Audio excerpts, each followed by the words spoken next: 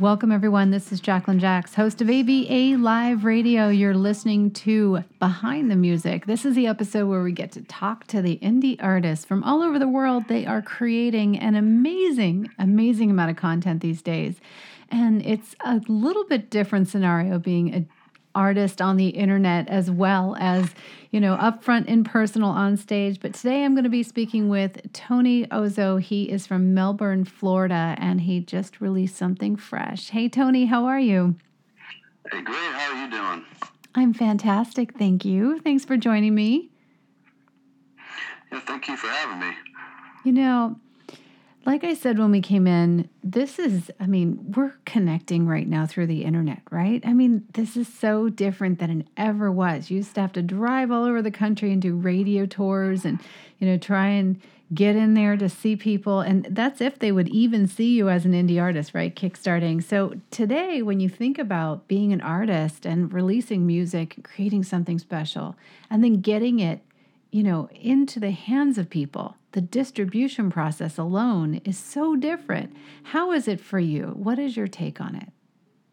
Well, that's really amazing and kind of blows me away how easy it is to distribute and connect to artists from all around the world. One of the main problems that people had for years was, you kind of had to get in with a record label or a distribution company just to even get your music out there.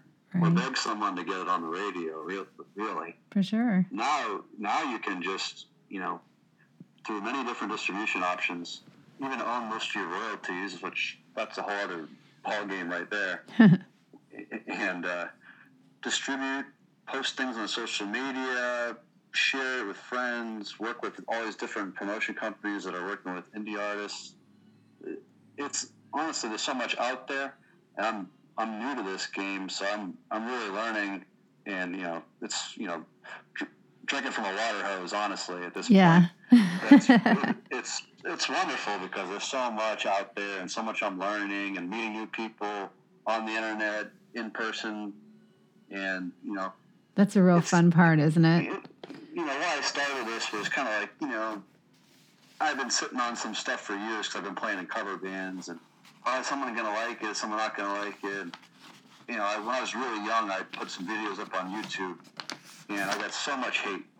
Oh my gosh, really? I was playing like Led Zeppelin and things like that. Yeah. And they'd be like, you shouldn't play that. You don't deserve to play that. Oh. It's so different now. I hear you on that one for sure. It is. And it's a mixed bag for everyone. Sometimes you'll put things out there and people will love it if it's hitting the right audience. And then as you're maybe, developing your chops or figuring things out, it's tricky. You kind of like take your life in your own hands when you put things out there fresh and hope that people will like them and at least respect the fact that you're trying to learn and develop as an artist, So now that you've done this for a little bit, and you're developing your own work, what's the story now? Like, is it finding its audience? Are you able to? Because a lot of pushback happens just because in the beginning, you don't know where your audience is going to come from, right? Yeah, I think I'm in the point of finding who my audience is, really, and since like my background in music is such a smorgasbord of so many different influences, it's hard to like put it in one genre because like I'm playing alternative, funk, rock, pop, even some reggae. In the first 4 songs I've released, all those elements are in there, so it's a little bit of someone might like this because they're big into reggae down here in Florida, but someone might like this other song because they're big into rock, and the friends out in California out playing music really like that one. So it's kind of interesting. It's not really regional the way it used to be, that I've seen before. Where they used to tell you, well, if you want to make it, you got to be big. Yeah. In your hometown and be regional. And yeah, they used to. It's so true. Right? Yeah. Now, people were saying that even 5 years ago, and even a couple of years ago, they were still trying to tell artists, well, go local first. And I completely changed my mind as far as doing that because I feel that the way people are actually acting out there, they're not going out as much as they used to. So telling an artist to go out to gig is not going to be the same quality of building up in the ranks that it is today, especially in smaller towns, you know? So it's definitely better to do it online, no doubt. You'll go so much faster. Yeah, that's where I'm kind of gaining my audience is mostly out of town, actually. I mean, in town here, we're on a big town in Melbourne, Florida, but there is a decent scene, but it's traditionally like a punk post-hardcore scene. And that's another thing, right? Yeah. Yeah, locally, you don't even know if they're going to be into the kind of music you're making. So it definitely stifles your creativity, to say the least. Right. The people I've met here are great and really nice, but you know, it's not exactly my scene. Yeah. For music-wise. So I'm not going to, like you said, go out there and force people like, you have to come to my gigs, let's build this regional act, and they might not like your music here. This is so true. People in Italy have a lot of that too. In Germany, you know, a lot of the smaller European countries, they just don't have a broad music listener, and that we're seeing that so often. You know, we're doing a lot of work with a lot of artists from Italy just because they don't have local support, and it just they found out that wow, you know, I can go on the internet and here's where I'm popular, and this is so much easier. But you know, I feel like things are moving so quickly away from genres. I was talking to one of the artists the other day, and she just came out with a new piece of work, and she said, it's like hardcore EDM. And I'm like, hardcore? I'm like, when you call it hardcore, is that like a specific subgenre that you're identifying with where I could listen to some more? And she's like, actually, it's from Denmark is where I first heard it. And I was thinking to myself, God, there's just more and more and more little sub-niches, little micro niches popping up. And you're not necessarily going to be only that. So really, I mean, here, I would never have thought I was a hardcore fan, but I'm a hardcore fan. You know what I mean? So I think genres just don't really matter much anymore. Yeah, for me, I really do like all music. You know, yeah. People say that all the time, right? Right. Really and then you play them something like death metal, and they're like, "Oh, I can't. That's not music." Well, in my case, I actually do like all of that: death metal, hardcore, punk, rap, whatever it is. Yeah. If it's a good song, like so for me, if it takes you on a ride, yeah, it's melodic or interesting. You know, rap's a little different, right? Right. It's exactly melodic, but it's all about, how they present it in the rhythm and everything else of the delivery in rap. But, yeah, to me, it's true. I think since people like this, our generation, I'll just say the millennial generation, because I fall on that line, is we grew up with our parents loving the Beatles and Zeppelin and stuff. And then, maybe we had older brothers or uncles or something that grew up listening to Nirvana and Pearl Jam. And then, metal was getting kind of big at that time. And then there was the whole LA scene with rap. And there's so many different genres you end up getting exposed to as a kid. Mm-hmm. And then when we start making music, we liked all that stuff. So we all shove it together. You're educated. Yeah, it's so true. Like, you do. You go back. Yeah. Led Zeppelin cover band, and that's it. We can be Led Zeppelin and then have rap in the song too. Whatever. In a way, I kind of think. In a way, I kind of think genres are more about marketing. When you look at Spotify, you're like, what do I want to listen to today? And then maybe you'll go into either some of the mood boards, the mood playlists or the genre specific playlists. But ultimately, I don't think many people will stay in the main genre playlist because it's become so broad. And the more micro niche you select in a playlist, the more you identify, more of the music that you enjoy. So I feel like marketing-wise, it's good to figure out how micro-niched a piece is, but then it goes back to just marketing one single for an artist, and that's the easiest road to find the audience for it, Because then if you hit on the micro-genre, almost everybody in that genre that's listening to that like little micro niche is going to like the music. You have like a 99.9% chance they're going to love it, right? Right. If you really can find your fans in that genre, absolutely. Yeah, for sure. That's it. That's the key right there. It is. You just get rabid fans. But then you're trapped because then you're like, okay, they want more of this. I got to keep making this.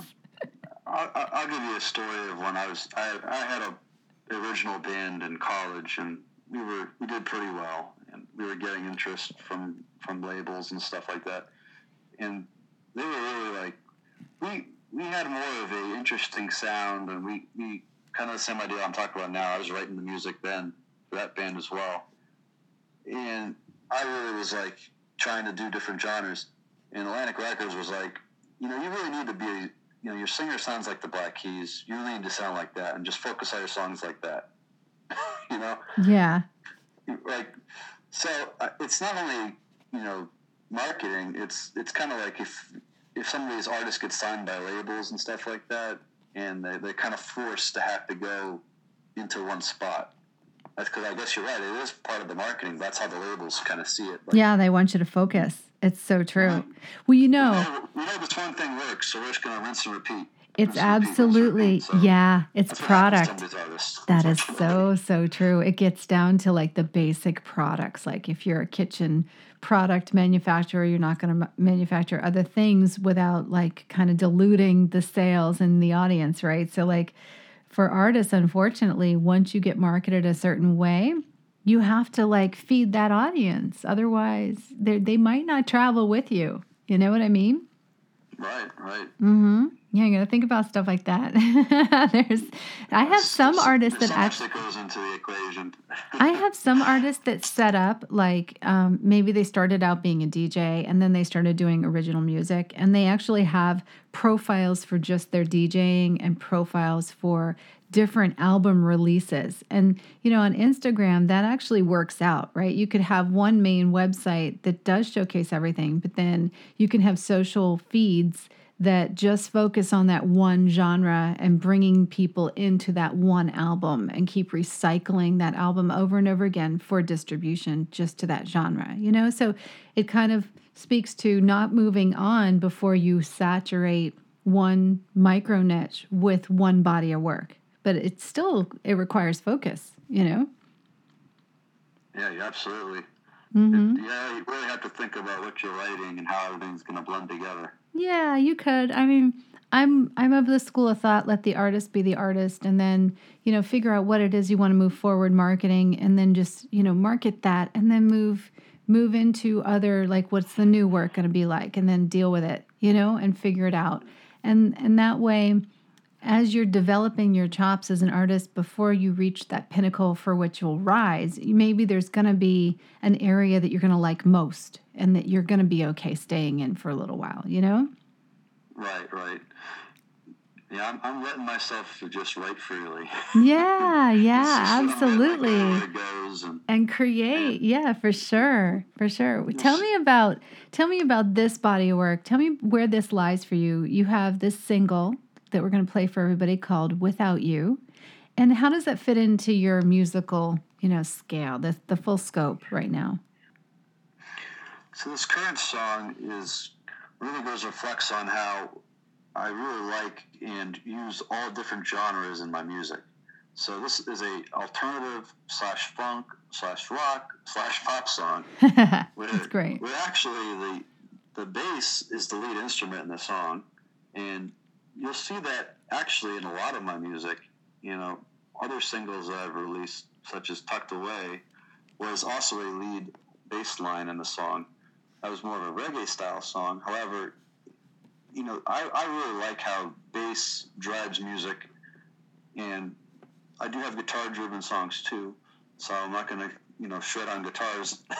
But my point is, I think every instrument has a place to play and a place to be a highlight, and if every instrument isn't being demonstrated or really focused in the song itself, then it can be kind of like hidden and it's in the background, it's on the back burner, and it isn't really adding to the song.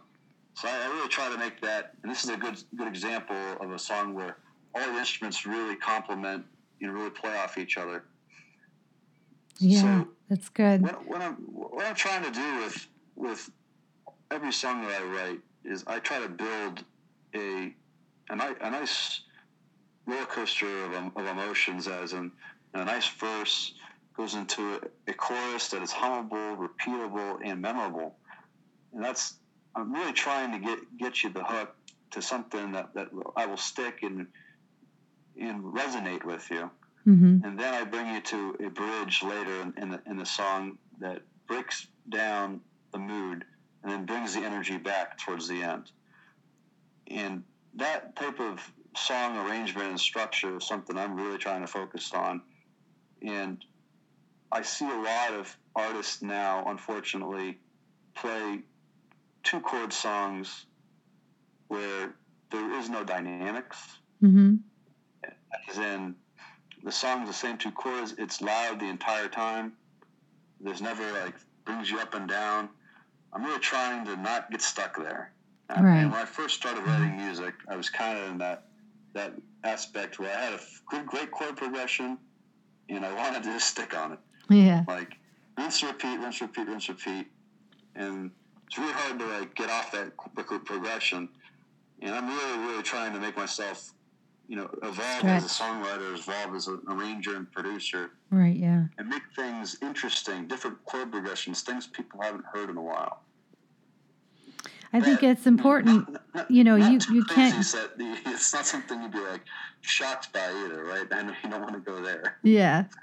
Well, I think it's important as an artist. I mean, I've been an artist my whole life, and I never wanted to feel, I never wanted to put myself to sleep, right? I'll create something, and at that moment I'm inspired by it, but then you have to move forward, and you have to constantly be growing and challenging yourself.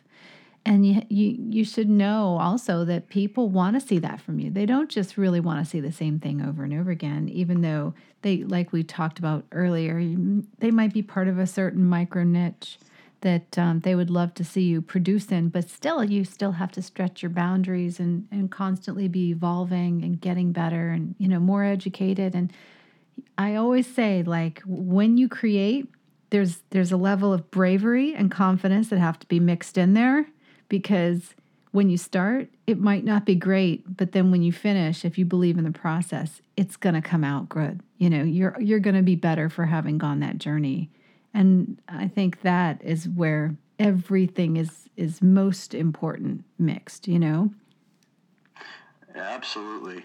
I definitely think there's that factor of when you first write something down or record it and you're like, is this really any good? Yeah.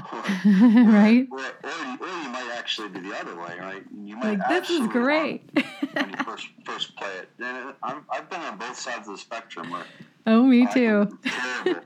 But, and then I walk away from it and bring it to someone else and have them listen to it. And they're like, I really like that one a lot. And the one that I liked a lot, I really don't like that at all. Yeah, that happens all the time, right? It's really hard to judge your own music. Yeah. Really, really hard. And, or you go to sleep at night thinking, wow, I really want to post this, but I'll do it in the morning. And you get up, you're like, ooh, I'm so glad I didn't post that. What was I thinking? Yeah, it's you can't. I have to sleep on it, walk away. Yeah, it's really good. It's a good rule. Whether I like it or not. It's not always a really quick thing. I mean, it can be weeks. I'm sitting there ooh. I'm consistently writing now, and I'm working on 5 or 6 songs at the time, and it's kind of funny because I sit here and I'm like, I really like this one today, and then tomorrow I like the other one better. Mm-hmm. And then next day I'm like, well, if I took the bridge from this song and moved it into this other song, then that song would be really, really good. Yeah. So, stealing from yourself. Yeah. And, you have to know when to do that. And, actually the song I wrote right now, the bridge part was in a different song. And I was like, you know what? If I bring this bridge here, it really breaks up the song nicely. Yeah. And I went and did that quick, put it in there, listened to it a few times, and I'm like, yes, all right, no more stealing. That's it. That's for this song. Hey, I've done that. I mean, I create a lot of, right now for projects, I have a lot of art projects going on, and I had to create my own music for the back. And I thought, well, I don't want to put too much time into it, but let's put some stuff together, which is, probably going to end up being an album because people end up liking it, but you have to steal pieces of it because like you kind of go off on tangents sometimes when you're creating, and you got to reel yourself back in. And like you said, there'll be pieces sometimes that will fit better in other songs or other pieces of music. But isn't that part of like creating? It's kind of part of the process. Yeah, I mean, I actually have like a vocal recorder that I carry around pretty much everywhere. Really? And I love it. Good. I'm always like, humming stuff, or I'm like, or a guitar riff comes in my head, or whatever. You don't. I probably have like 500 different riffs just sitting there. That's good. You'll remember them. Maybe there's something to happen with it, I think the worst thing is like not having a way to record in the shower, because if you've ever gotten in the shower, water is a well-known instigator of creativity. And the worst thing is you get into the water in the pool, in the ocean, in the shower, or, even in like any kind of scenario where there's water and there's never recording devices available and you never remember after you're done. It's the classic singing in the shower thing. Oh, right? Absolutely. The acoustics are great, Yep. It is. Nothing else to do while it's That's kind of so funny you mention that, because I've actually had a recorder on the side of it. You have? Yeah, it's the best. They should make that. That should actually be part of the songwriter's toolkit. I played music with, and he would be like, he would actually play music in the shower, and he'd put his like, then he would get inspired. He would actually have his like plastic on his phone, so if he couldn't get it wet, and if he felt like he had to record something, like while he was in there, he would quickly be able to do it. Yeah, right. That's funny. That you had that kind of story, and he would actually do. Have his phone with this plastic case that's waterproof, and it's real. I swear there's hits that have not come to pass because they are lost in the shower, trapped in that room forever. That is absolutely the worst, is when you you got something and you can't record it, so you're like, please remember. And you don't remember it. Yeah, never do. That's great. All right. Well, introduce your song to us. I want everybody to hear Without You. And thanks for joining me here today. This was cool. Hey, thank you very much for having me. It was a pleasure. You're welcome, Tony. This song, Without You, is a reflection or realization of when I had fallen into my love with my wife. Love to me is the moment you didn't want to spend another minute of your life without that special someone. And this song's lyrics are about me realizing that, and it's really a love letter to her.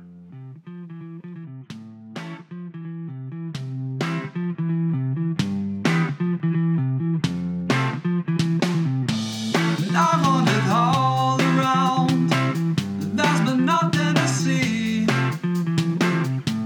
searching to find this town, has it dawned on me. We walk without sound, enter the fray, the circles will surround, but our thoughts won't sway. I can't stay.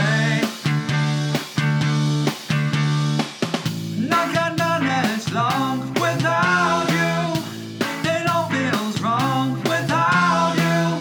Not gonna manage long without you, it all feels wrong without you. Running from land, we came from the light. There's nowhere to stand, and no strength to fight. We hide from the hurt, stay out of view.